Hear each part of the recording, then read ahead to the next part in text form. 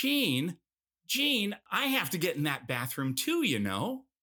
Keep your pants on, Malton. Speaking of pants that are halfway off, does this beard oil work on your balls too? Why are you touching that? It clearly says property of Leonard Maltin on the label. Property of Leonard Maltin? More like slop curtsy of Ben-Hur Walton, which is what it looks like because I don't have my glasses on. Gene, I never should have gone on this press junket with you. We have nothing in common. What do you mean? We both love the art of cinema. No, I love the art of cinema. I'm a noted film historian. You're a sideshow barker, spitting out puns disguised as criticism. What did you say about the movie we saw tonight? 3 Men and a Baby? More like Seamen and a Maybe, which is all this trio with brio needs to start procreating fun for the whole family. If Tom Selleck, I'm buying. If Ted's dancing, I'm swaying. And Steve Guttenberg wrote the Bible on comedy. See, that's not a review. It's wordplay. A review is a measured response. Like, there were parts of 3 Men and a Baby I liked a lot. And then there were other parts I didn't like at all. See? Your reviews aren't even insightful accidentally. Well, at least I can now say I've traveled with Gene Shalit. I can survive anything. You want to hurt me? Go ahead if it makes you feel any better. Yeah, I'm an easy target with my finger in a light socket hairdo and my ridiculous bow ties that smell like cheese and a mustache that looks like Ron Jeremy and Yosemite Sam had sex and gave birth to Doug Henning. Yeah, I pun too much. I could hand out well-considered, grammatically correct reviews like you, but that's not who I am. You can think what you want about me. Go back to Entertainment Tonight and their beautiful craft services table and Mary Hart's cocoa buttered legs and mock me as you eat a delicious Danish without also eating the crumbs of yesterday's Danish like I do every day as they fall out of my disgusting magical mustache. I like me. Bryant Gumbel likes me. Jane Pauley can go fuck herself, but the weather guy likes me. Willard Scott. Yeah, Willard Scott likes me. Because I'm the genuine article. What you see is what you get. RoboCop? More like, oh no, stop. You may think that's a low blow, pup, but I just didn't enjoy RoboCop. Okay, Gene, I'm sorry. La Bamba? More like ay caramba. La Bamba is no bomb, bud. Gene, I said I'm sorry. Dirty Dancing? More like squirty. Well, you get the point. Coming soon. This summer. At theaters everywhere. Opening weekend. Rated R. Welcome. Welcome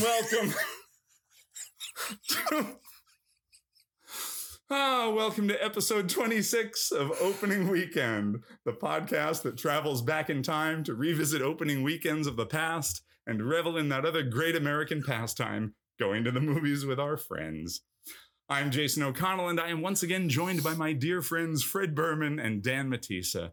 And this week, we give thanks for November 25th, 1987, and the weekend's two major releases, 3 Men and a Baby, starring Tom Selleck, Ted Danson, and Steve Guttenberg, and directed by Mr. Spock himself, Leonard Nimoy, and Planes, Trains, and Automobiles, the John Hughes holiday comedy starring Steve Martin and John Candy.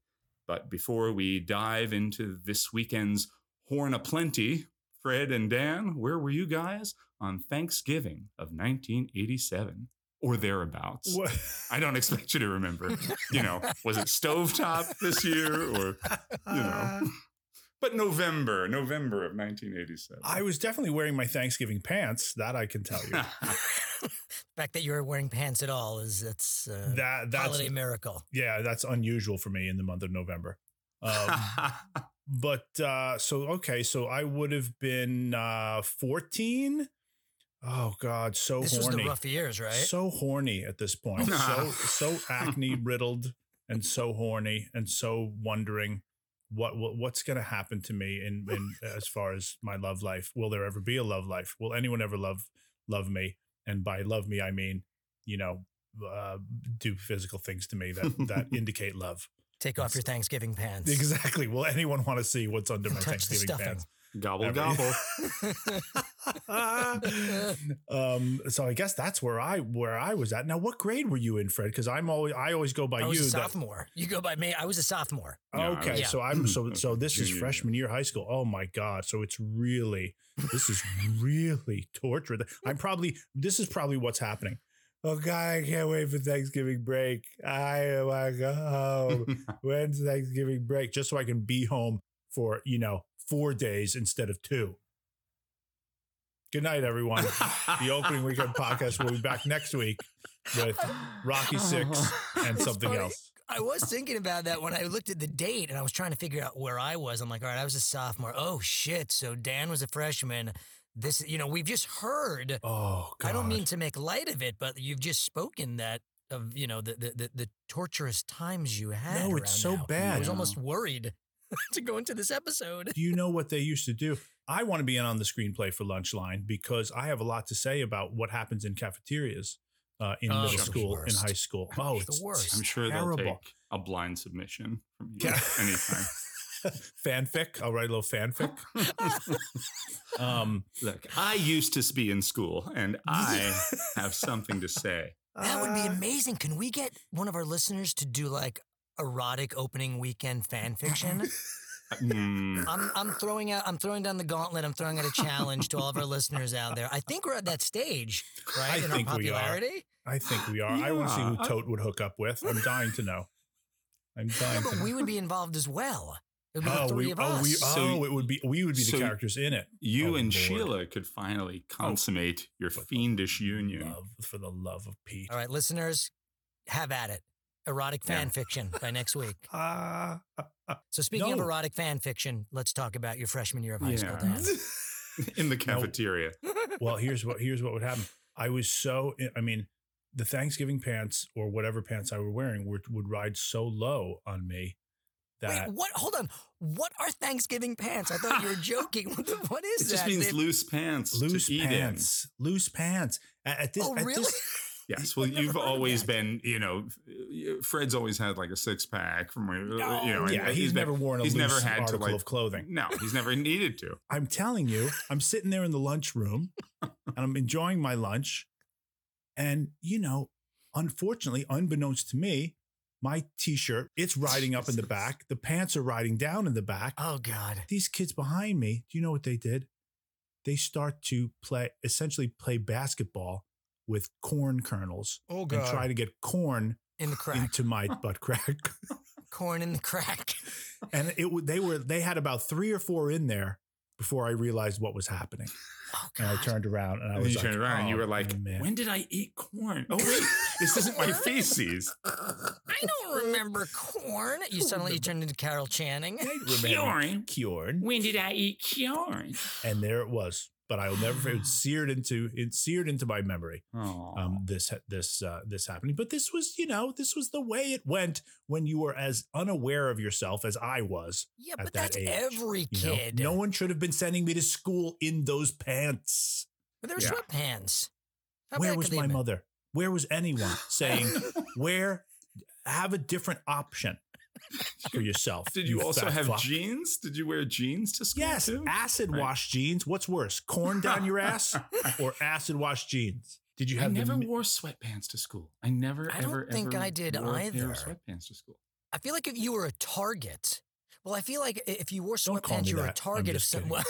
No, because I'm going back to that time, and I feel like then it was easy for someone to pants you, to pull your pants down. Oh, that happened to me too. I feel like that may have happened to me. Like on the random times when you'd wear sweatpants, you'd suddenly be reminded very harshly, oh shit, I'm not supposed to be wearing sweatpants because now they're around my ankles. Yeah. Do you know where that happened to me? On the marching band field.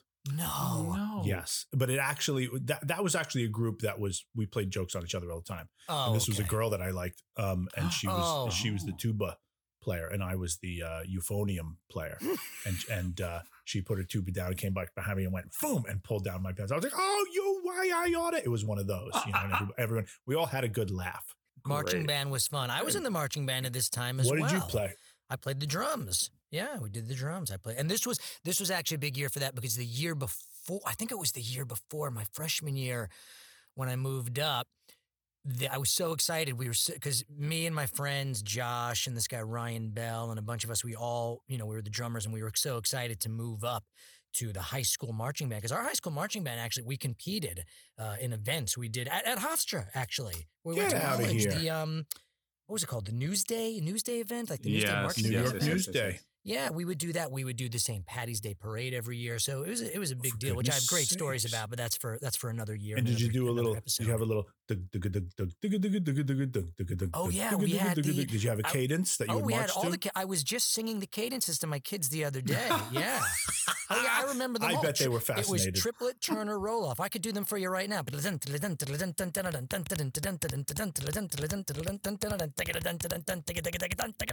Amazing.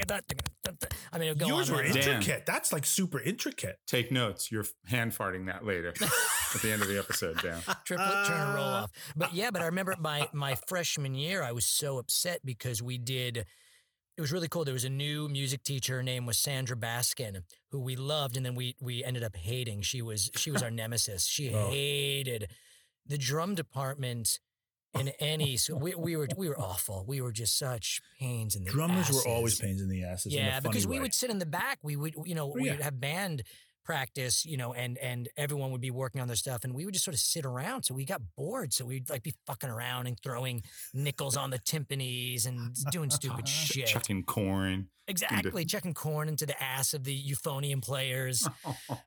I'm triggered. Now I'm triggered. Yeah. The other thing that I was doing around this time, I believe, was we were doing the school play Oliver, and it was the first high school play that I was doing. And our high school did really amazing musicals, like really, we had a Broadway set designer doing the sets. I mean, it's sort of crazy when I Jesus. think back and I look at this. It was amazing.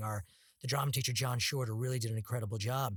But I remember going to Glorious food. Is that from Oliver? That's from Oliver, yeah. Yaka. And I remember in junior high, I played some pretty good roles, and at the time I didn't know if I wanted to be an actor. It seemed sort of fun, but everyone was like, "Oh, you should go for Oliver. You can be the Artful Dodger. You can be the Artful Dodger." And I remember I had to go and sing "Consider Yourself at Home," but I was so scared to sing, I couldn't do it. I was scared to sing the high note, the "at home." So I was like, "Consider yourself at home." I was really, I didn't think I could sing at the time. I still don't think I can really sing now, but for whatever reason, I've fooled You've people. done a lot of Yeah. musical theater for Yeah. someone who can't sing. But I didn't. So needless to say, Timon on Broadway. I did 10 not years. I did not get the role of the Artful Dodger. What? How dare Oh. they? No, I was in the chorus.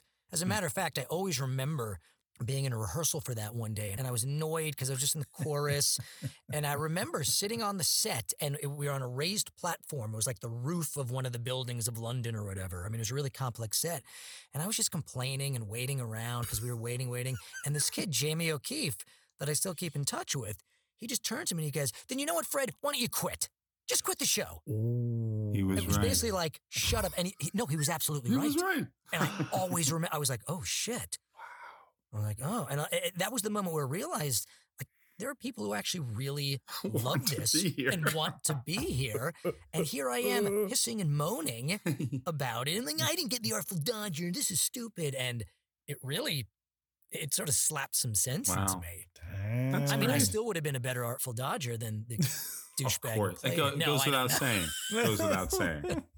know. We this year we did not have a school play this year because the drama teacher's wife was a nurse and her schedule changed at work, and he had to be home after school to like take care of the kids, and so they just canceled the drama. This is my junior goodness year sake. of high school, and I had been in the plays and the musicals up to that point. They were still going to have a musical in the spring. They would do a play in the fall in like November, and then Hmm. and then in March or whatever there'd be the spring show, which was always a musical.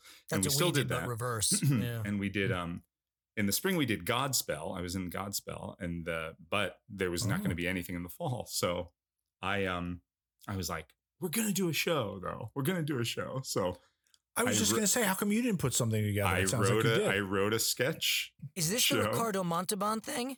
That's wait. Did he dress up as Ricardo Montalban or Freddy Krueger or something? Yes. Because they're the same. I dressed as Freddy. Yes, I dressed as Freddy Krueger. That was one of the sketches. Oh my God. It wasn't Ricardo Montalban. It was Billy Crystal's character Fernando from Saturday Night Live. Basically, what I did is I just wrote my versions of Saturday Night Live sketches, more or less. And fantastic. And guess what it was called? Very creative name for this show. Friday Night Live, and that's what I called it. And then we did it at my high school on the Friday. I think it was Friday, November 20th. Would that be right with this week? 21, 2, 3, 4, 5, because these movies opened on a Wednesday, November 25th, 1987. So yeah, it was November 20th, 1987. It was this one night thing. I wrote like 10 sketches.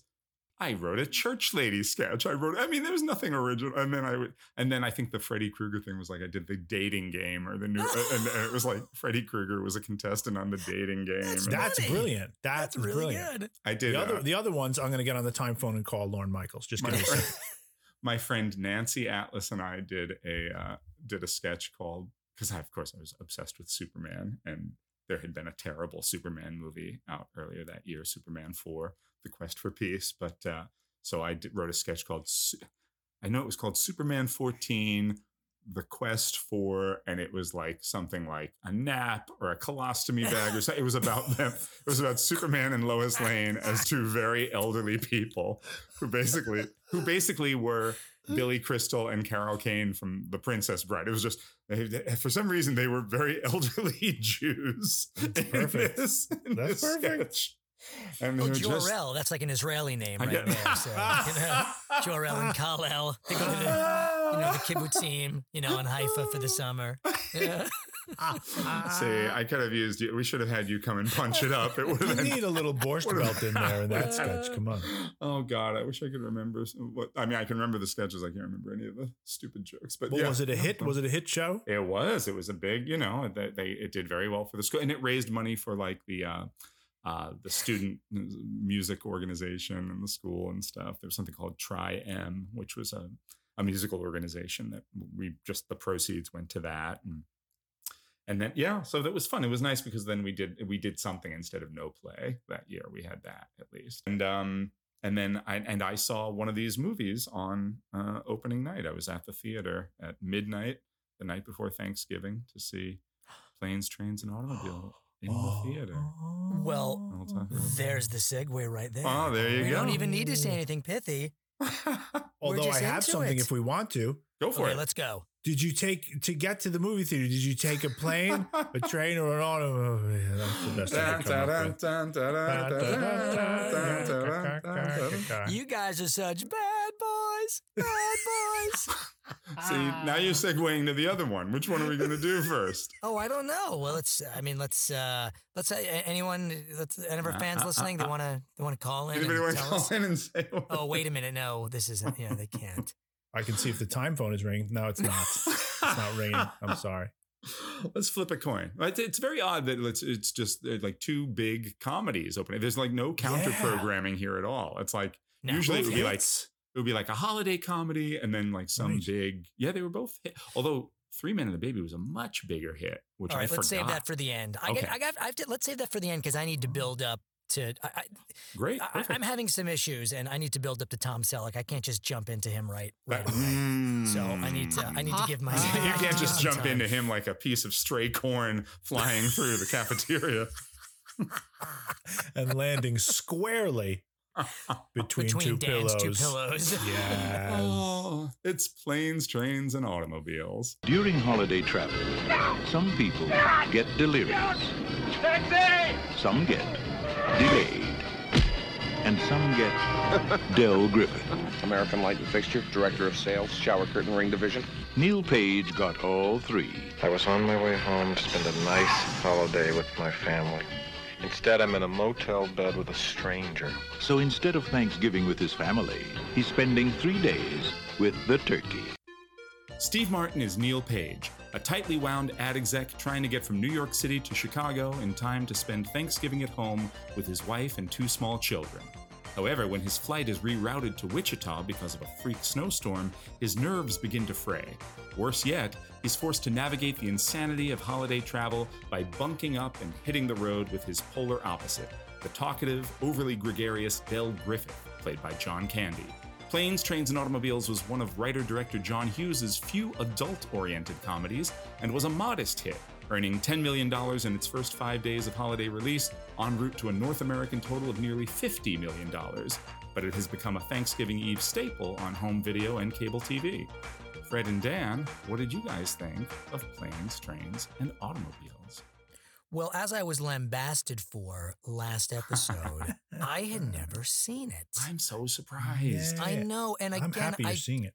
I don't know why. I don't understand why I avoided it, and I feel like I did avoid it at the time, and I have no idea why. I can't recall it, and it was just one of those things that then as the years went on, I just thought, well, I don't need to see it. It's whatever. Yeah. I'm sure it's not as great as everyone says it is, and it's probably just sort of more bathed in the glow of nostalgia for people. So I watched it the other night with my kids, and I gotta say, I really enjoyed it. It's a fun movie, and it really made me miss John Candy. Oh, God. yeah. I mean, he's so good, and hearing Gene in the beginning of the episode reenact that scene with Leonard, I sort of got choked up. One, just because delving that I've never heard Gene delve that deep before. He really went there. He really went did. there. But that scene, and I'd seen clips of that scene before, but man, it's gorgeously played by Candy. Yeah. He's really moving in it. I mean, it's great, his reaction. Steve Martin, I always enjoy, we talked about him last week, and we were sort of saying, right. That Dan, you were specifically saying that, you really like him in the Father of the Bride movies, and he's sort of taken on that, like, he's very good at that put upon, harried husband, like Very good at it. Parenthood, the Father of the Bride movies, and he was doing that thing here. I don't know when did that start for Steve Martin? It was right around, I think it was right around this time. It's so funny because I love this movie. Loved it when I saw it. Like I said, saw it on opening night. And it's so funny, the perspective of when you see something as a teenager versus as a grown man, because all I can remember this movie so vivid. I can remember the reactions of me, my friends, and the audience on opening night so clearly. I've seen this movie dozens of times, and I can still remember like where the peak laughs were, where people went crazy, where people applauded. I mean, it was a big crowd pleaser kind of movie. What were some of the big ones? I'm so curious. Like what really played in 1987? The Between Two Pillows thing, obviously, right? Between Two Pillows was huge. Del. Why did you kiss my ear? Why are you holding my hand? Where's your other hand? Between two pillows. Those aren't pillows.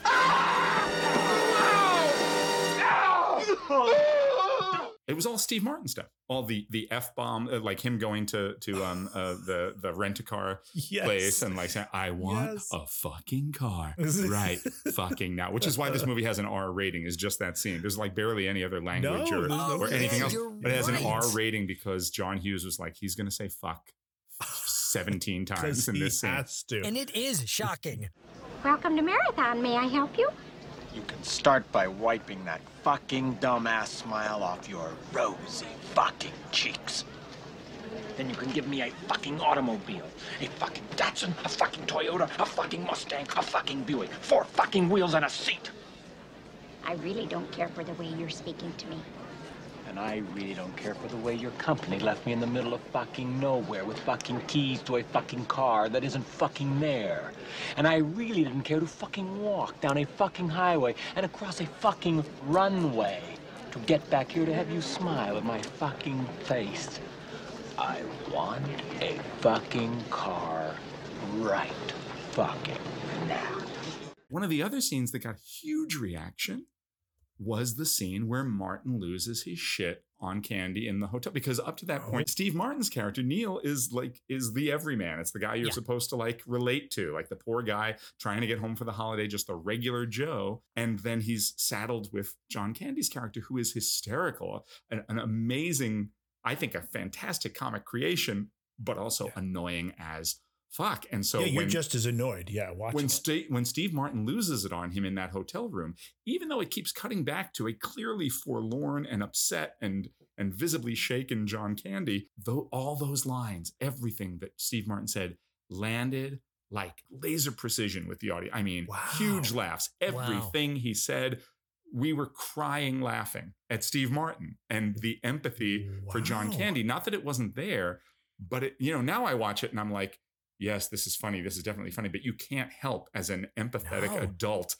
see where John Candy is going with this and how he's feeling before he even gets into that monologue. When I was a kid, just the look on his face, I didn't really until it almost was like a surprise that he responded as sincerely and as hurt as he did when I saw this movie as a kid. Now you can see it all in his eyes because it's such a beautiful performance. But you're also saying that the 80s audience didn't really see it. Well, I don't know if they didn't see it or if they just still thought, I mean, it was still funny. I mean, it's definitely funny. There's a lot of great punchlines in there when he says, it's like going on a date with a chatty Cathy doll. I expect you to have a little string on your chest, that I pull out and have to snap back. Except I wouldn't pull it out and snap it back. You would. And by the way, when you're telling these little stories, here's a good idea. Have a point. It makes it so much more interesting for the listener. It's cruel, but it's also like this guy who's been pushed to the limit unleashing, and it's funny. So, but I also wonder if it's because at the time in the 80s, we hadn't seen, maybe just to that point, that we hadn't seen a Steve Martin like that, who was a sort of an angry, harried, put upon Steve Martin, hurling insults like that. Maybe that was... At that point, he had just done Roxanne, that where he played his version of Cyrano de Bergerac, which is, I think, another brilliant movie. As I really loved him in that. And he had done The Dentist and Little Shop the Christmas before. Okay. Oh, yeah. And Three Amigos was also that year. That's where he was. Amigos. Oh. So 86 and 87 were very big years for him. But not a character quite like this. I don't think so.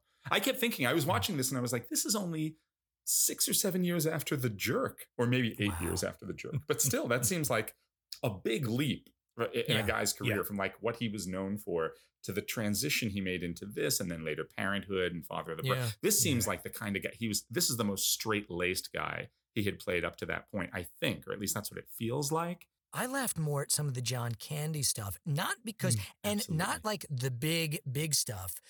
More, he had one point when he was cleaning his sinuses, that whole sequence in the bed. Now that's all funny, but the thing that killed me is the way he said, sorry. He said, sorry, real quick. And it's really small and simple. And he's sort of embarrassed. And I howled because it was so sincere. And all of those, and that's what I really appreciated about the movie, that for the most part, they're both very sincere characters, how they're played. And I think that even, right off the start, when obviously John Candy's this overbearing character, but it's not so over the top. It's still grounded in a reality and an honesty, and I really appreciated that. And it was so interesting because in that scene, when he's going off on him, and maybe just because I'm older now, maybe when I was younger in the 80s, I would have had the same reaction as you and everyone in the theater, but I was all on Candy. Like I was listening to what Steve Martin said, and I thought it was funny, but to me, I'm like, that's John Candy's scene, and I couldn't believe how moved I was by it. I feel the same way, and I feel that now. And I rewatched it again the other night, and what I thought was Steve Martin he's such a clown. He's such and when I say a clown, I mean he's got such a cleanliness and a precision to his physical bits, and you know what I mean. He's very there's something very crafted and polished about Steve Martin's work. It's but Candy is like a beautiful raw nerve, and I mean he's just so real. He's like the emotions are all right there, and it's a beautiful performance. He's a wonderful actor. Like I came away from this rewatch thinking John Candy's a fantastic actor. There's that sense of spontaneity with him, and I don't know if it's because it comes from sort of the SCTV background and being able to improvise and come up with things on the spot with that incredible group of people who created that amazing thing, like Eugene Levy and all those folks. O'Hara. And Steve Martin, of course, came from stand up, so I wonder if that's where the difference comes, because Steve Martin's stand up is pretty precise, and it's, I mean, it's his old stand up is like scripted bits, what the sum total of it winds up being is that John Candy has a lot more vulnerability. You want to hurt me? Go right ahead if it makes you feel any better. I'm an easy target. Yeah, you're right. I talk too much. I also listen too much. I could be a cold-hearted cynic like you. But I don't like to hurt people's feelings. Well, you think what you want about me. I'm not changing. I like me. My wife likes me. My customers like me. Because I'm the real article. What you see is what you get. The scene that gets me is the diner, when he's like, I think we should go our separate ways. And John Candy is like, yeah, I know what you're saying. Yeah, no, I'm good. Yep. See ya. That's like, oh man, he did it to him again. He did it to him again and tried to be nice in doing it. But John Candy absolutely knows what he's doing. He's like, yeah, you're ditching me. You're dumping me. But the thing that is the sort of takes it down a few notches for me is that after that big diner scene, I want there to be a reckoning of what came out of that. You know what I mean? The next time we see John Candy, he almost runs Steve Martin over because he gets punched in the face by the cab guy. Oh, right. And Del almost runs Neil over, and then he gets out and is like, he's basically, it's like nothing ever happened, kind of. They never unpack this. I hate that word, but they never unpack that moment that happened in the diner. It's there, it's present, but right. I want there to be I want to see some sort of decision making on the part of Candy's character of like, all right, this fucker ditched me. Fine, I'll help him. But I think that might be the decision right there. And I mean, I think that's who he is. But I just need to see that moment where the wheels turn and he goes, all right, fine. But I don't know, maybe that's because I think he's just such a gregarious. Yeah. I think that's the type of person that he is, that he's such a friendly guy. And I think he does mean so well that he sees this guy that he's almost, he says, I almost squashed your head like a melon or whatever it is. And I think that is the moment that it's like, look, I'm fine to move on. I'm okay. Yeah. So if we can move on, I know what you're saying. I mean, you're Dan, absolutely right, Dan, because it is noticeable. It is noticeable, but it also, I think, it feels like that diner scene never happened. Yes, I know what you mean. It gets glossed over because Martin is in such distress at that point. Everything has gone so poorly for him. He's so fucked up, and then he's been picked up by that's because he's picked up by the balls by the guy at the cab stand. What Martin went through is the thing that settles the score. You thought you could do this without me, and see where you wound up. We just need each other. I think Candy looks at it as it's karma. We got to be, or it's meant to be. We're going to get where we're going. You thought we'd get where we were going faster alone, and clearly fate has intervened, and it's meant to be. He says this beautiful thing where he says, you got to go with the flow. He says, it's in that scene. I'm just like a twig on the shoulders of a mighty stream. He says, that's how he lives his life. Whereas Martin's trying to muscle through it and be like, this is the way things are supposed to be, and this is the right way. And he's trying to bend the world to his will. Ends. Yes. Yeah, exactly. Yeah, you're absolutely right. The two things that sort of bothered me. One was, what do I talk about first? Because one really bothered me. Steve Martin's wife. Yes. And family. Lila Robbins. Yes. Yeah, there was some. Oh, that was Lila Robbins? That's Lila Robbins. Oh, wow. Fantastic actress. As good as she can be in this. And please talk about it. Because Kate was like, you better talk about the wife. No, I'm so surprised because she is a fantastic actress. But I'm not saying that she was bad in this. Just something didn't fit. She's ill-used in it. She had nothing to do. And the kids. And that was the thing. To me, there was no payoff at the end. When he came home And there was that moment between them that just took forever. I was like, spoiler alert, they don't die. They make it. They get home in the end. I just didn't. I guess maybe if there was something about maybe the fact that he's just never home, maybe they do set that up. I don't know. But I just didn't. It seems so syrupy at the end. And I think another reason why it might have been so bad, and this was the thing that really bothered me, and I wanted to be like, John Hughes, what the fuck are you doing? The music in this movie almost ruined the movie. I mean, I thought the music, if they just stuck to the 50s stuff, like the mess around, which they should have done. Yes. It would have been great. But that synth music that he used, and look, it's the 80s music, right, but there was bad 80s music in Three Men and a Baby, but it worked in that. For whatever reason, it didn't take away. It wasn't covers. It was originals. They used covers. That song... What's the song Every when time he comes? Go away. Yeah. That's a cover. Yeah, by Paul Just Young. pay the extra money and get the original.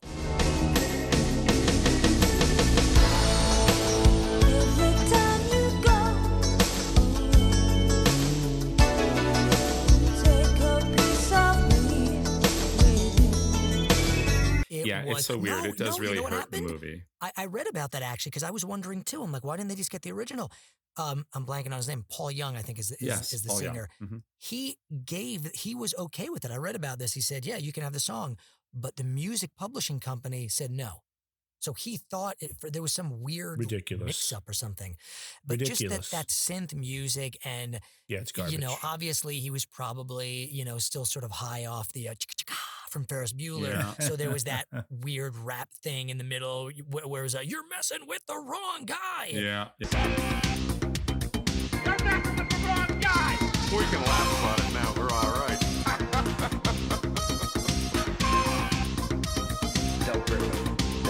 The music ruined it for me in many ways. It really did. And I just kept thinking, John Hughes, stop. But especially in that last scene. And I just didn't get the payoff between, I'm like, why are they taking so long? Because we're not tracking her through the movie. We see her asleep. We literally see her asleep. Yeah. That's the only time we see her. She's so sidelined. She's so relegated. And I get that it's about him trying to get home. But if you're going to, and I guess it's like, well, we want to show what he's going home to. But it's like, she's so. They don't show it. She's so muted. They don't show who she is. It's not like this vivacious, my wonderful wife at home worried about me, that scared, this and that, like a real human being. I mean, she has these little moments with the little kids. Yeah. Hey, this goes back to Weird Science. I don't know if John Hughes doesn't like women or he doesn't know what to do with women. I don't think he's great with women. It's so funny. Lila Robbins is she's such a wonderful actor. I actually just did, right before the pandemic hit, I did a reading with her, a stage reading with her, and she played this like fiery, vivacious, amazing, funny woman. And I'm like, God, because the thing I know her best from is probably Planes, Trains, and Automobiles. And like in terms of knowing her work on film, you know what I mean? Because I know this movie so well. But I wasn't great. I wasn't crazy about her. It's not her fault at all. Yeah.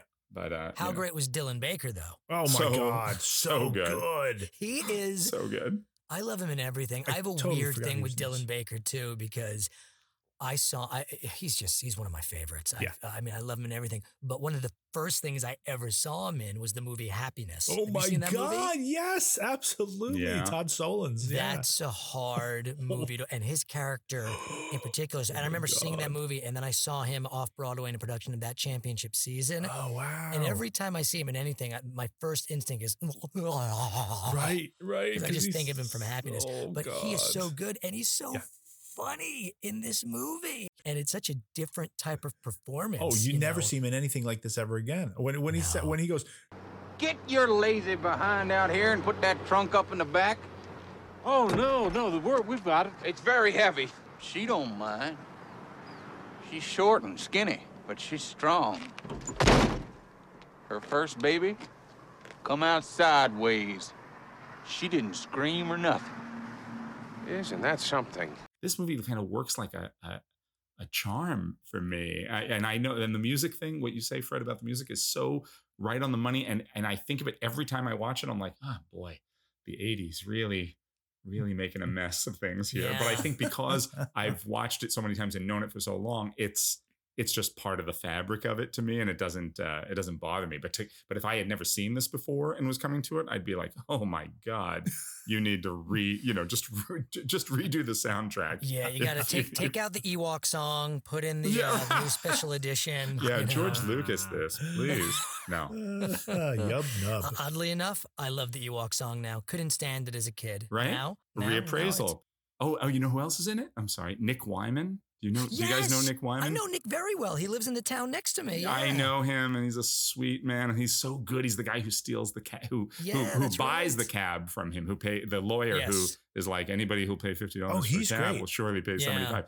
Fantastic actor. Oh, Nick's he's got great. a great, he's a great Broadway actor. Oh, cool. Yeah, he's fantastic. But just like looking at New York City in the late 80s, just the bustle of it, and things like Chemical Bank and the Roy Rogers and all these things that some of the things that were still there in the early to mid 90s when we moved there. And I'm like, oh man, it just takes me back to when I first, probably my first visit to the city ever in my life was probably 1987 or 88 or something. Yeah. And Yeah. It was nice. Kevin Bacon showing up. That was odd. Right. Kevin Bacon's in it. No, why? Oh, it's because he was they were filming those simultaneously. And in fact, there's one point when Lila Robbins is in bed watching television, and like when she takes a phone call. I was wondering what she's listening to. She's a scene from she's having a baby between Kevin Bacon and Elizabeth McGovern. Funny, because I knew it instinctively. Hearing it, I was thinking that's got to be from something. Yeah, and I recognize it, but I don't know what Which came out 6 months later. It came out. I think She's Having a Baby came out in like spring of '88. So it was like they had he was like filming these things, and John Hughes was so prolific in the. He had like 3 movies a year or something. So he was, his schedules were overlapping and bumping up, and so like. The stuff he was probably in the editing process with, this movie wanted to come out at Thanksgiving, needed to come out at Thanksgiving, but they might have filmed She's Having a Baby before, and then you know what I mean, and so they had the footage to use in the movie, and they, he had the relationship with Kevin Bacon to have him come in and do that cameo. So that's really funny. Yeah, I'll tell you, if anything, this movie, like I said in the beginning, it just really made me miss John Candy, and I guess I never. He was one of those guys that I always liked, but it's sad to say I've sort of forgotten about him, and every now when he pops up in a movie, we watch Splash with the kids. I'm like, oh yeah, John Candy, and this is the movie where I just thought, wow, he was really great, and he's so good in this. He's kind of beautiful in it. He's really beautiful. Yeah, but I liked it at the end where he's like, no, I don't have a home. Oh my God. Yeah. Could you see that coming, Fred? Did you guess that the wife had passed? I knew that. I think it was spoiled for me, so I sort of knew. No, I didn't know how it was going to be revealed.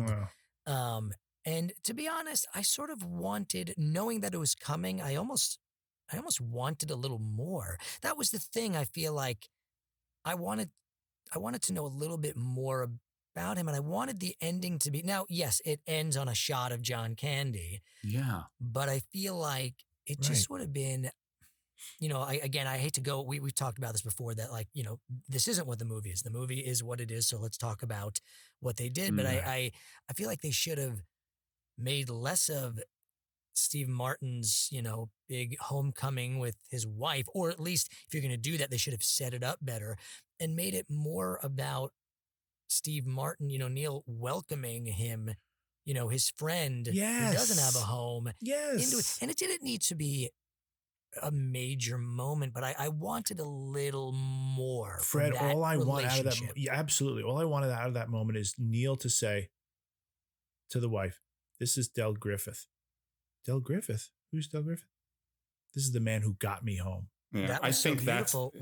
We need to put that line into Lunchline. This is the man who got me home. You just tugged at my heartstrings, Dan. Let's put that. That happens right after the corn scene. This is the masculine woman, I guess, who brought me home. This is the man who brought me home. Pacino says it about Nicholson. Yeah. This is the man who brought me home. We're back in jail. I can't do Nicholson. This is home for me. You call this home? All my friends are here. Pass the corn. Throwing the corn. The corn is nefarious. Toad ends up in jail as well. Oh, How many God. Sheilas? I'm going a solid, unequivocal, unhedging my bets, 7.775. Nice. That was good. That's good. I was going to go 7.5. Okay, I'm going 8. All right. Well played.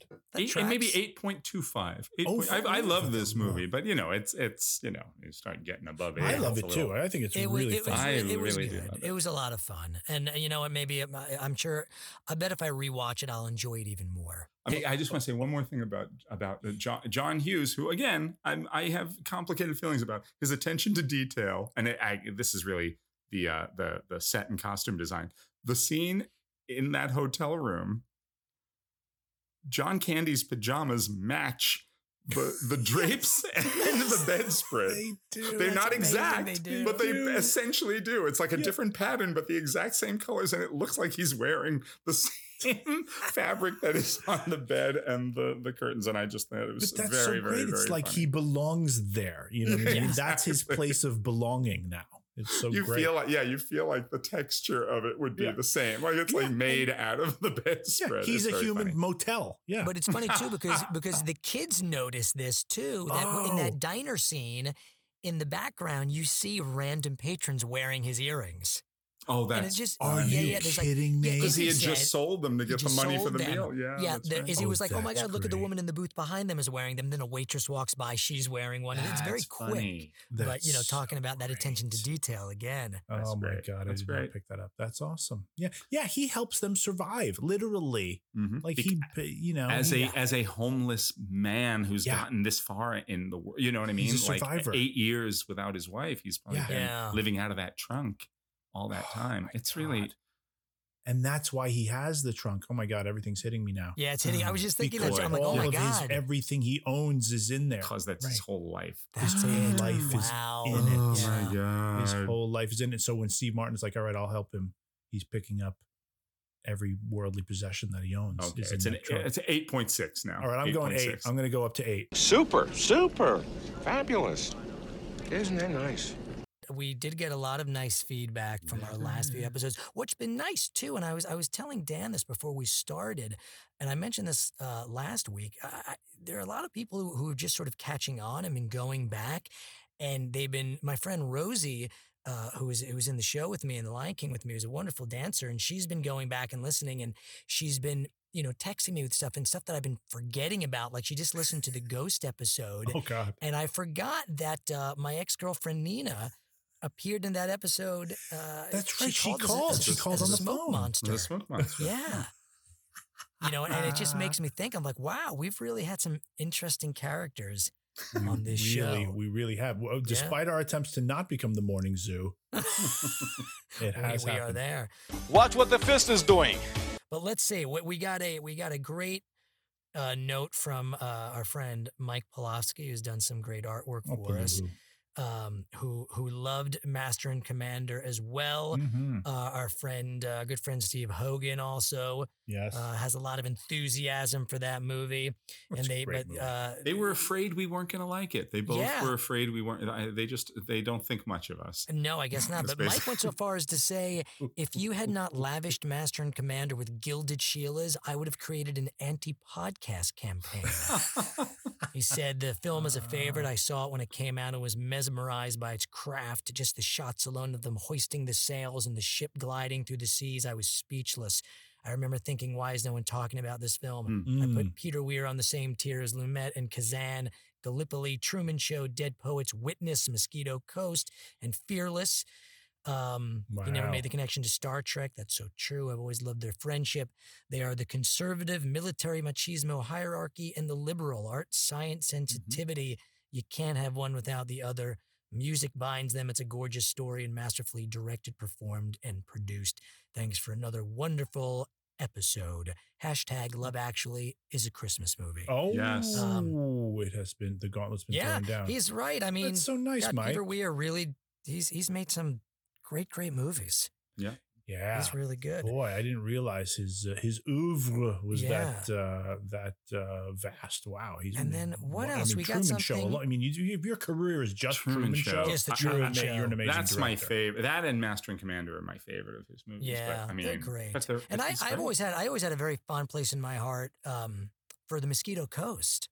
I've never seen it. I don't know think you I've mentioned ever it seen last that. time. Yeah. Too. It's a movie that I know it didn't do great when it came out, and there are people who have problems with it. And again, it might have been I was so fascinated. Anytime Harrison Ford did something outside the realm of Han Solo, I had to go. But I really, really enjoyed it. It's and Bracco is in it. Is it Lorraine Bracco? Who's the woman in it? Oh God, no, I can't. It's not Bracco. No, I can't remember. What movie am I thinking? Oh, I'm thinking of Medicine Man.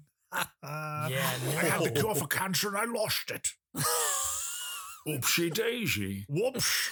I can't remember. Now, I also got a lovely letter from our longtime listener, Damon, who said, number one, I almost always agree with everything Jason says. When he professed his good feelings for the Burbs, I died a little inside. I know Dan threw the Burbs out there, and I said, yeah, the Burbs is great. I will say, Damon, I am a much bigger fan of Joe Dante's other work. I wasn't as crazy about the Burbs when I saw it. It kind of passed me by, and my mom and sister love it. Love it.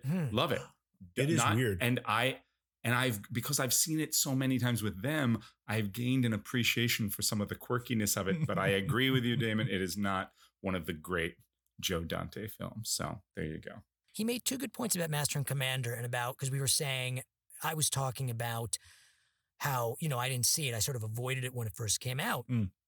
And that I sort of had this Russell Crowe fatigue. But he said also at that time, it was almost like Russell Crowe was more in the news at that time for like punching people out on the street. Like he got that reputation. Didn't he hit somebody with a phone or throw a phone? Something, yeah. But he also made a really good point. He said, I think you never saw Master and Commander when it came out because it was called Master and Commander. Same reason why so many people missed The Shawshank Redemption when it came out. Oh, bad and I title. Thought it makes a good point. That's an excellent point. It is kind of a bad title. You look at that title in the, on the marquee or in the newspaper. You want to fall asleep. Yeah, I don't know what that is. Master and And it's Commander, not even Master and the far Commander. side of the world. Exactly. It's like Greystoke, Legend of Tarzan, Lord of the Apes. Yes.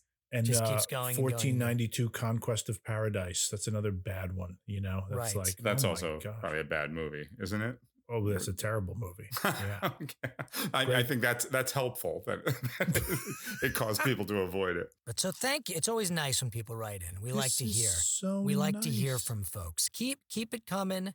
Subscribe. Listen to the episodes. One thing that we also like is when there's things in the mail sack.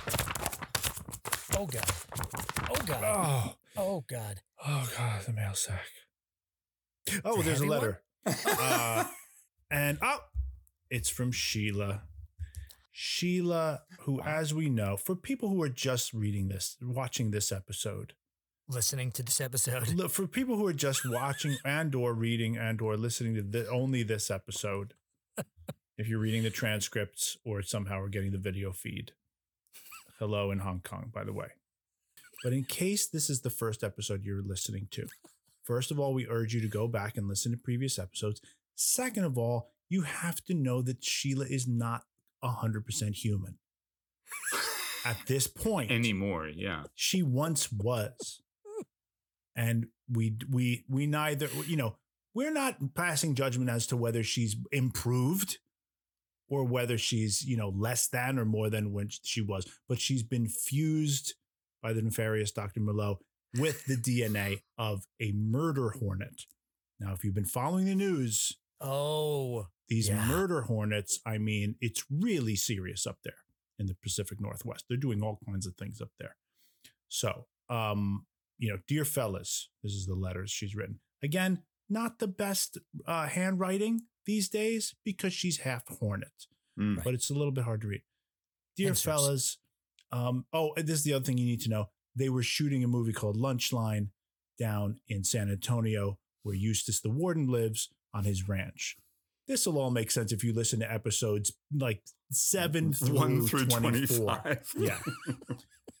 But if you can grasp all of that, wrap your head all around all of that, you'll know that there was a movie happening down there called Lunchline. Well, Sheila says, "Dear fellas, since Lunchline's been put on hiatus, I've decided to go spend Thanksgiving with my family back up in the Pacific Northwest. So I'm headed to Spokane and then over to San Juan Island, from whence I was spawned. By family, I mean the 200 other queens in my nest. Oh, no. It's almost time for us to mate and then hibernate. Once I do, I'll see you when the weather gets warm once again. Love you She guys." might be gone for a while. Yeah. Love you guys. Sheila, a.k.a. Ruthless Buzzy. Wait a minute. Go ahead. Dan. Go ahead. I'm a little worried Go ahead. because you sent us an article. Yes. Big this article in the New York morning Times. Big article. that they're destroying murder hornet nests. They're vacuuming them out of the trees. Oh my God. Good. Is Sheila, has she started the hibernation process yet? No, this isn't good. We don't want to lose our No, number one I know, fan. but you know, the rest of You know them. me, it's all about the fans. It's all about the listeners. I know, but Who cares about other people dying from murder hornets? Sheila's a fan. If she listens to the podcast, she can tell other murder hornets to listen to the podcast. okay, that's something. That's used in your noodle. Listen, one of these nests has 200 queens. Each queen goes and makes their own nest. If she's going up there to be with her 200 sisters who are also queens, they're each going to have their own nest, and that's going to spawn more queens and then potentially thousands of murder hornets. You know, but the thing is, these people are going up there to suck them out of the trees with vacuum cleaners. I think Fred's right. If we want this podcast to survive, if we want it to thrive, if we want it to thrive in the beehive. Stop sucking the queens. That's hashtag stop sucking queens. Please, let's get this hashtag going. And please, let's make it, what do they say these days? Viral. Let's make this hashtag viral around the world. Stop sucking the queens. Stop sucking queens, Steve Gutenberg, Tom Selleck, Ted Danson. Please stop sucking queens, you bad boys. It's time for 3 men and a baby. Touchstone Pictures presents Tom Selleck, Steve Gutenberg, Ted Danson. Jack! Whew, Angela, whew, boy, you look different. What happened? I'm dressed. That's it. They're about to find that one girl who will sweep them off their feet. That's a baby. It's a baby. Of course it's a baby. It's your baby. Touchstone Pictures presents a comedy about 3 dedicated bachelors and the one woman in the world they couldn't live without. Good night, sweetheart. Well, it's time to go. 3 men and a baby. New York City roommates Peter, Michael, and Jack, played by Tom Selleck, Steve Gutenberg, and Ted Danson, respectively, are 3 successful, happy-go-lucky bachelors. But Peter and Michael get the surprise of a lifetime when a young woman abandons an infant in front of their loft, claiming in a letter that the little girl, named Mary, is the daughter of Danson's Jack. However, with Jack, a professional actor, away on location, Michael and Peter are forced to care for Mary and soon become quite attached to the child, played by twin girls Lisa and Michelle Blair, who are sure to end up as recurring characters dating Jacob Joseph and Adam the Aardwolf, if this podcast has anything to say about it. Why are there also drug dealers in this movie? God only knows. And why is the first false climax to the film set at a construction site? Because Baby's Day Out had to be based on something, I guess. Yes. 3 Men and a Baby was the single highest grossing film of 1987, beating out Fatal Attraction and Beverly Hills Cop 2 at the box office. The film essentially made its $11 million budget back over its opening weekend, ultimately earning $167.8 million in North America on its way to a $240 million gross worldwide. Fred and Dan, what did you guys think of 3 Men and a Baby? Mr.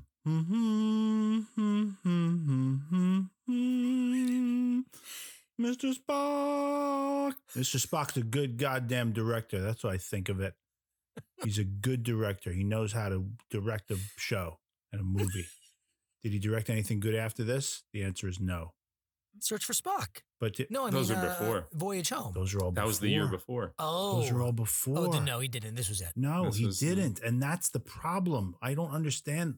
I understand Leonard Nimoy's acting career like the back of my hand. I've read I Am Spock probably 5 times. But how do you direct the top movie of 1987 I and then know. truly, really not? He directed a movie with Gene Wilder called Funny About Love, which was not Oof. funny or about love.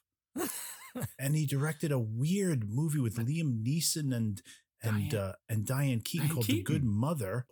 This movie is very well paced. It's very well directed. It's funny. It's not a perfect movie by any means. But I gotta say, it moves. It keeps me interested. Steve Guttenberg, take him or leave him. But Ted Danson and Tom Selleck are doing their thing. They're doing their thing that they do in the 80s. And, I love the baby. The little baby is how I love our Jacob Joseph and our Adam, as you said in the intro. They're just anything with a baby who has any sort of charm or any sort of, moments where, the focus is on them. I think I have baby fever. It might be the COVID talking. It might be post-seasonal, what is this, seasonal affective disorder? It might be that. But I just love the babies. And This they're baby wonderful. was really adorable. So I thought cute. This baby was really So adorable. cute, Yeah. this baby. So, I've seen this movie a lot of times because I'm such a big Leonard Nimoy fan, I've seen it a bunch of times. And, I remember a lot of it. But the main thing for me is once Selleck and Guttenberg turn, right, the movie really takes off for me. Yeah, I saw it when it first came out, and I remember loving it at the time because it was very similar to what you were saying with Planes, Trains, and Automobiles, Jason. I remember being in the theater and people just going nuts over it and really loving it. And I hadn't seen it in a long time, and I rewatched it just yesterday, and I really enjoyed it. Yeah. I really liked it, and it's surprising how much it holds up. Yeah, it does. And yes, it's got, it's very 80s and the music is very 80s, but it works in this and it seems to support, it's a great setup right off the beginning, right when it starts, exactly who these 3 guys are. Yeah. I remember as a kid, I was like, oh my God, I want to live in an apartment with a big mural painted by Steve Guttenberg. I think I'd probably kill myself after a day of living, staring at that all the time. Yeah, it ain't great. He should have, for the amount of time he's working on it, and there's supposed to be this big, it's like, there's barely a likeness of anything. It's like, it's kind of slapping color around. Yeah. It's a little much. It's a little garish. And not enough. But right, at the same time. but it's set up immediately who these 3 guys are, and it's done really well. The setup is solid. As I was saying earlier in the beginning of this episode, there's things, maybe things that I have to deal with, things that I've never admitted to myself. Because last week I spoke about my love for Hugh Grant, which came out of the blue after watching Love Actually. I was like, I think I'm in love with Hugh Grant. Tom Selleck is, and again, I say this as a happily married man to a lovely woman, but Tom Selleck is almost too much of a man. He's more man. I agree with you. Than that screen can handle. I agree with you. His manliness, it bursts off the screen. It's throbbing. It's tan. It's hairy. It's mustached. Yeah. Tom Selleck envelops you from that screen. He really does. Now, it's Tom Selleck's movie. He's fucking great in it. He's easily. You're right. He's the anchor. He's the funniest. Yes. And because he's not playing any of the jokes, he's so sincere in it. You're right. I couldn't believe how sort of mesmerized I was by him and how good, because of he's those by 2. far the best thing in the movie. Yes. Yeah. Because excellent. It's shocking that Danson he wasn't a movie star. good. He's Danson okay. is great. Pretty damn good. He's fine. No, he's only in half of it. He's in less than half of it. I think he was he's a minor filming character. Cheers at the time. I think that's why. the other thing that I forgot watching it again. I remember thinking, oh, that's right. He's barely in it. It's really Selleck and Guttenberg. Right. And I'll tell you the other thing that I really, really appreciated, and this is coming from a parent, aside Tom Selleck's chest hair. My God. Jesus No, Christ. he was really. You know what it was? You do want to snuggle up to it. You really do. You just want to get in He's an there. incredibly Yeah. handsome man. I mean, I'm shocked that he wasn't a bigger movie star. I'm a little like, if he had played Indiana Jones, maybe he would have been great. He was supposed to. And then, and everybody thinks like, oh, well, it was meant to be Harrison Ford, really. And Tom Selleck wouldn't have been as good. I don't know. This guy is fan-fucking-tastic on screen. That's You're right. What I thought last night when I watched it was the first time that I thought, I really wonder what his Indiana Jones would have been like. It would have been really interesting. And I've always known, for decades that Tom Selleck was originally supposed to do it. But I was just like, nah, that would never work. Last night, I really thought, and I think that's what it was, Jason. Watching him on screen, I just thought, how come this guy isn't exactly as you said? How come he didn't become a bigger movie star? Because he jumps off that screen. He's a movie star and he's really good.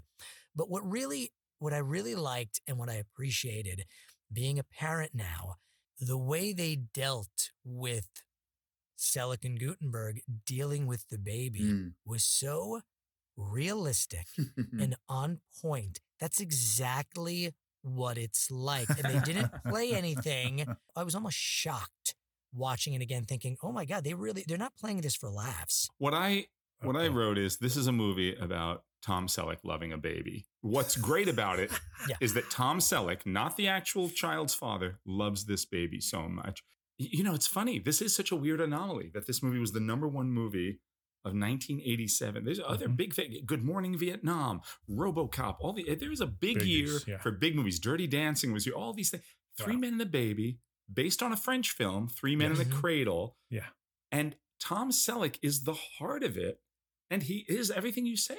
It's shocking that Leonard Nimoy didn't go on to have a more high-profile directing career. It's not that I think the film is so amazingly direct. I think the thing that works best and that I believe is what catapulted it as far as it did is really Tom Selleck. All three of the guys and the little baby, but Tom Selleck is really the beating heart of the movie. So the fact that he did not make more inroads, I will say, and I guess I don't know if the French film, how closely this hews to the plot of the French film, but I saw this movie when it came out too. I don't remember much about it. I didn't remember that I liked Selleck so much. I didn't remember. What I really didn't remember was the drug plot. I had no use for that. I just thought it was such a weird. It really did remind me of Baby's Day Out, and it really did. And it did nothing for the movie. It did nothing for the characters. It did nothing for. I mean, I guess without it, it's just a movie about learning to take care of a baby. But sure, I think that's it's the okay. excuse. It's the excuse for the quote package being delivered, right? They think it's one thing, but it's another thing. But you don't need it. You don't need it. You don't need to know that there was a package that was being delivered. All you needed is like the woman leaves the baby there, and then these three bachelors who eschew a life of fatherhood and domesticity, then have to live this life, and it's foisted upon them, and they all fall in love with this child. That's a beautiful story and funny and has potential for. I guess it's not enough of a. There's not much of a plot there until the birth mother comes back, and then they have to reckon with that. Nancy Travis, but I kind of was like, what the hell is this movie? It was so weird to me.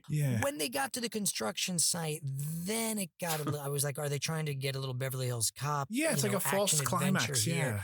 It was a false climax. Because it wraps up, and then there's another half hour or 45 minutes of the movie, and you're like, well, I thought that was the nominal quote unquote plot of this thing. So aren't they just now like, yay, we have a baby and we're all happy? It's a little weird where it goes. So I was also a little disturbed by what's your Nancy Travis? Name? Nancy Travis. Yeah.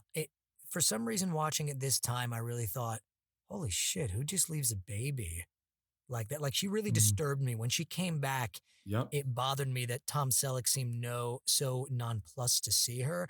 And I was actually scared. I remember I disliked her. I thought, no, what the fuck is wrong? And, there have been other movies like Kramer versus Kramer where they really show that side of, and I understand of moms not, being ready to be a mother, not being able to handle that. And that's something that has been explored in movies before. It's a little thin, the reasoning. Yeah, it's a little like, wait, what? Why did you go, and why are you back, and why did you leave the? Wait, you want to still do auditions? What is the? She says she has a line about, and I still want to go to auditions. I'm like, you're not going on any audition. You have a baby now. That doesn't mean you can't go on an audition, Dan. It does. Look at Fred. He's not been on an audition since having his kids. Oh wait, he's on Broadway. Why do you got to rub that shit in? You're on Broadway. It's a joke about you being employed, being regularly employed. Not anymore. As an actor. Well, that has nothing to do with you having a baby, or does it? Why did I go to the Odd Couple? Doesn't make any sense. You know, it was funny though, and I should bring this up. When I was watching it, I texted our good friend Ethan Duff, who's helped us and started us off in this podcast, because right off the bat, it reminded me when I first met Ethan, he and his cousin Turney, who's a he's a great writer, wrote a great book called The Byside, and their friend Jason, they lived in an apartment. It was on 67th Street on the West Side, and they would call it Studio 67. And they would have all these big parties, and they would tell, they would go to clubs and be like, oh yeah, you got to come back to this private club that we live in. It's called Studio 67. And they would go on the doormat. It was a little creepy. But they would go up and they had like a pool table. It reminded me of that. And I was like, wow. I like how at the end of the movie, they're like trying to convince her, like, no, you stay here. And they're like, we'll add on a room. The apartment is the size of a city block. They go through so many goddamn rooms. Like when he can't find the baby, Tom Selleck walks through 15 different rooms and they're all wide open. Throw a fucking cot in the corner of one of them and let Britain's worst mother sleep in the corner and go to her auditions. Yeah, that place was huge. Like, and I will say this, though. I thought, okay, at least they justify it. They're all successful, working, making money. Yeah. It's not like the Friends thing where it's like, how do you live in a fucking apartment like this? No, hold on. You said something earlier. Let me ask you something. You guys aren't fans of Gutenberg? Nope. I'm not. Danson is the most. Go ahead. What do you say? Dan? I'm a fan of the. Are you talking about Gutenberg, the printing press guy? No, I'm a fan. I'm a fan of him in The Boys from Brazil, because that's just insane. It's just an insane movie. Do you know what that movie's about? They try to clone baby Hitlers. It's Nazis, right? Baby Hitlers. Yeah. Gregory Peck tries to clone new baby Hitlers. And Olivier's in it. Everybody's fucking James Mason's in it. It's nuts. Steve Gutenberg is the Dave Coulier of this Full House right here. He's just not. He doesn't bring a lot to the party, Richter. You don't think so? I know. I don't. I think. I mean, obviously, Tom Selleck is MVP. Ted Danson is just. He's a great actor. I don't think. I'm shocked. There was only one movie star in this movie, and it's Steve Gutenberg, who I think is like.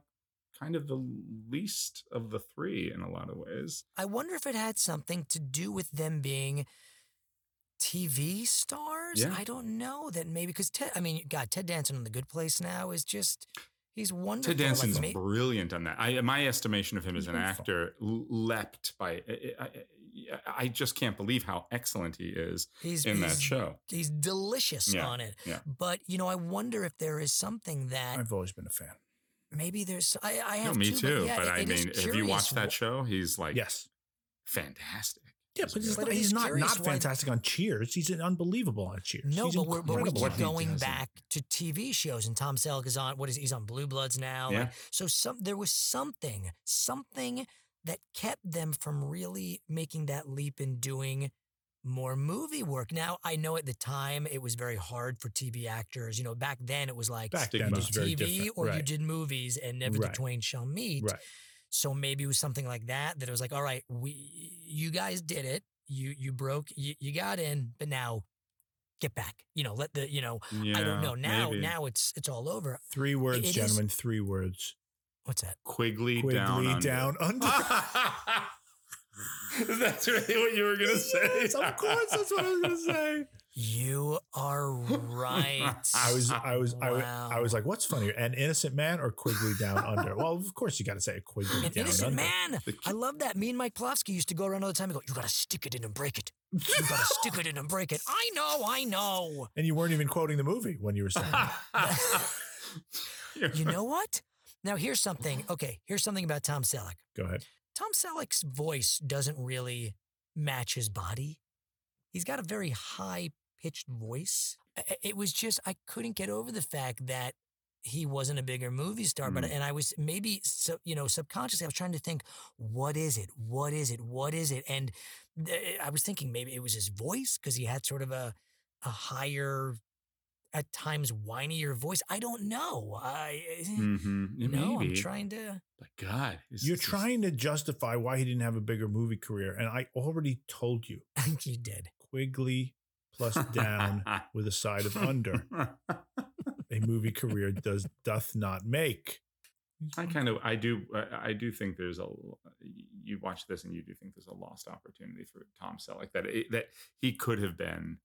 Yeah. Because his TV career is his TV career, but I mean he was on Friends for a long time as a recurring character, but between Magnum and now Blue Bloods, which is just the last 6 or 7 years, it's there was an opening, there was a moment for him to have taken off if the right projects had lined up, because he's really good, better than terrific. So much better than I expected. Kate said this movie should have been called Three Men Trying to Kill a Baby. They've got the baby sleeping on her stomach. At one point, they're putting their unwashed hands in her mouth. Yeah, Ted Danson shaking it that. like at one point. I mean, they don't know what to do with this baby. I know that the fun is in learning how to take care of the baby, but I was like, this kid. Well, you got to see trouble. She should see Baby Boom then, because it's even worse with Diane Keaton. I love Baby Boom. Baby Boom is great, but I mean, she's carrying the baby around like it's a sack of potatoes. Literally, it's hysterical. But we watched that movie a couple of years ago. We were like, oh my god, she's gonna drop the baby. You think she's gonna drop the baby? The actor is gonna drop the actor baby. My uncle, rest in peace, he loved that movie. He loves Baby Boom. Yeah, it was like his favorite movie. But it's the same exact setup, right? And that's why I love what I love same about year, this movie. 1987. Is it really? Oh my god! Maybe the same month. I think it might have come out. Right for God's sake! Time. So in the thing I like best about the movie is when they turn. When it becomes not about this baby's a pain in the ass and we have to get rid of it. After that, when they realize, oh, hang on, we are actually A, care about the baby, B, are attached to it, and C, love the baby. Yeah, that's when the movie soars for me. Yes, I'm just like, absolutely. It's a winner. It's a winner from that moment on. You fall in love with them falling in love with the baby. Absolutely. There you go. My favorite line of the entire movie, though, is when they're trying to put the diapers on. And he's like, what these diapers are too small. And Tom Selleck just goes, they're ultra absorbent.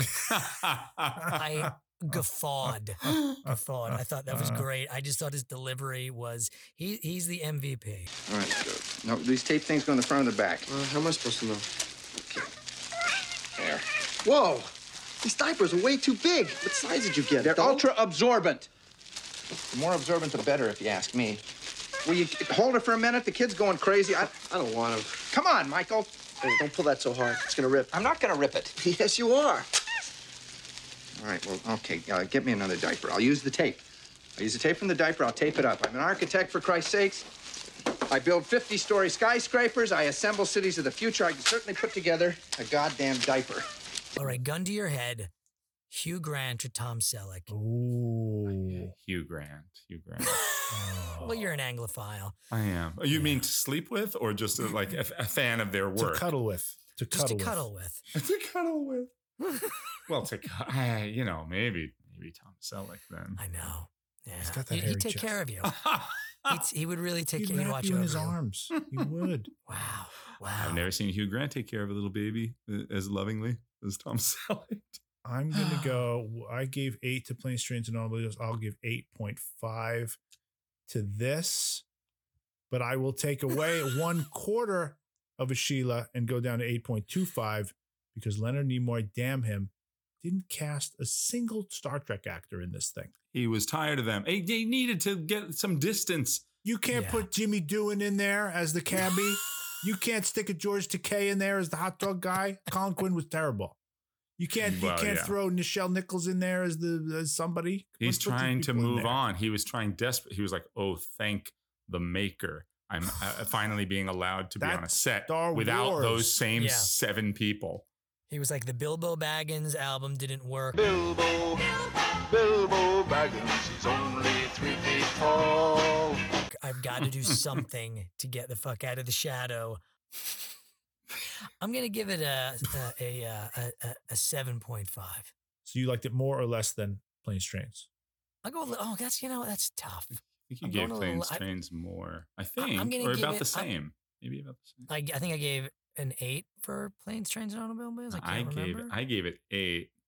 Oh, maybe I did a 7.5. Yeah, I think you guys were a little less than me, and then Dan, you moved up to an 8 on Planes, Trains, and I bumped up to 8.25 or something ridiculous.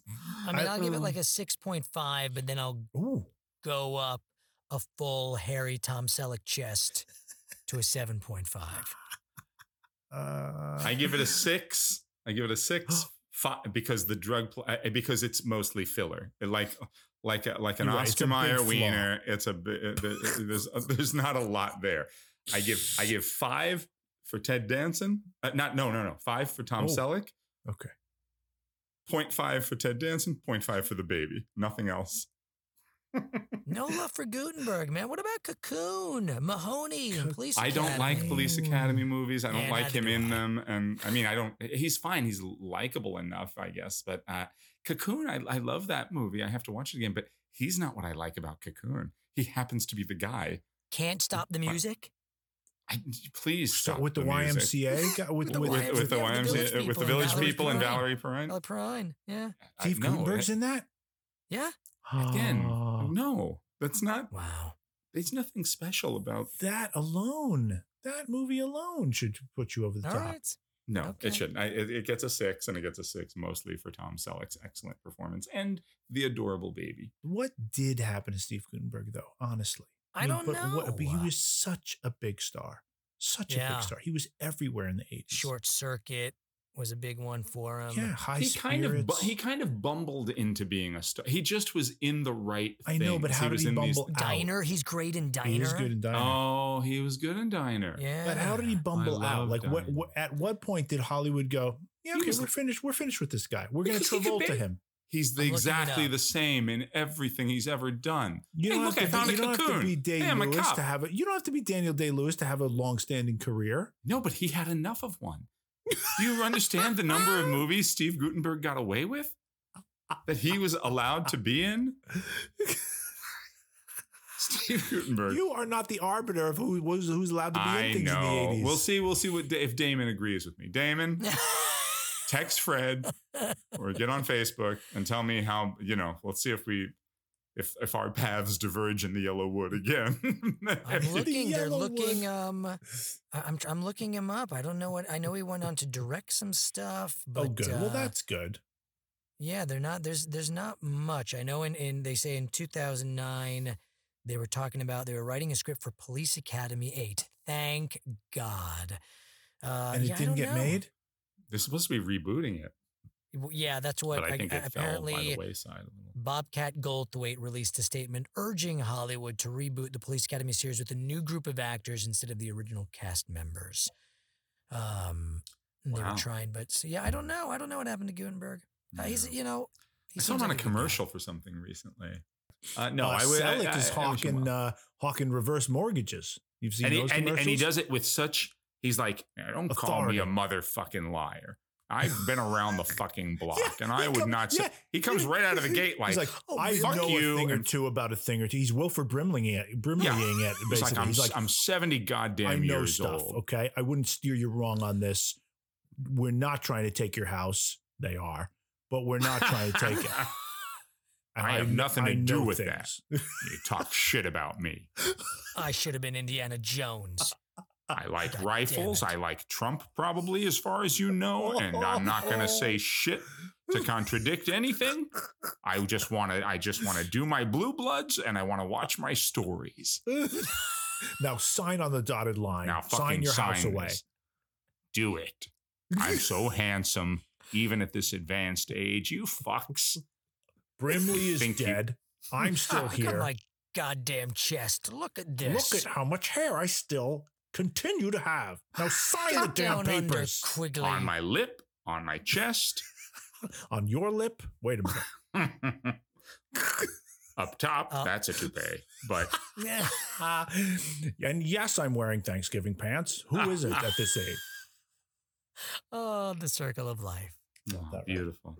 We all bring it around. Okay. All right. Well, that's it for us this week. I hope everybody has a happy, safe, healthy Thanksgiving out there. We will be back next week with a look at November 27th, 1985, which saw the release of Sylvester Stallone's Rocky IV and Santa Claus the movie. Dan, yes, what you got to take us out with? Should I attempt a little Bad Boys? Ooh, we also have from Planes, Trains, and Automobiles the Red River Valley and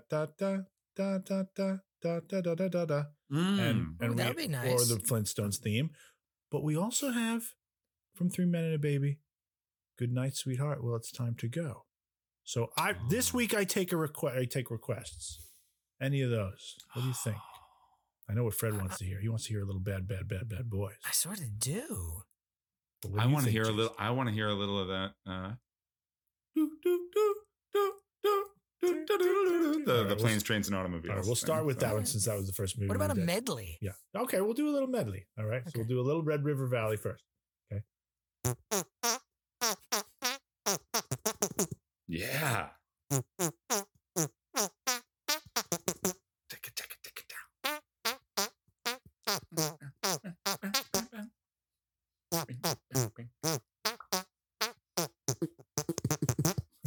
Yes. That did not disappoint. Thank you. And now we'll do a little Bad Boys.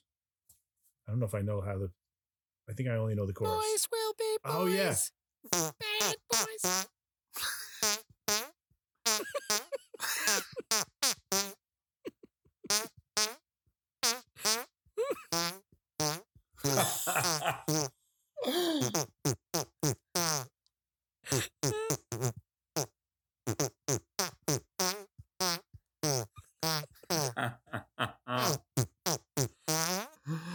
That's pretty good. Oh, that was fantastic.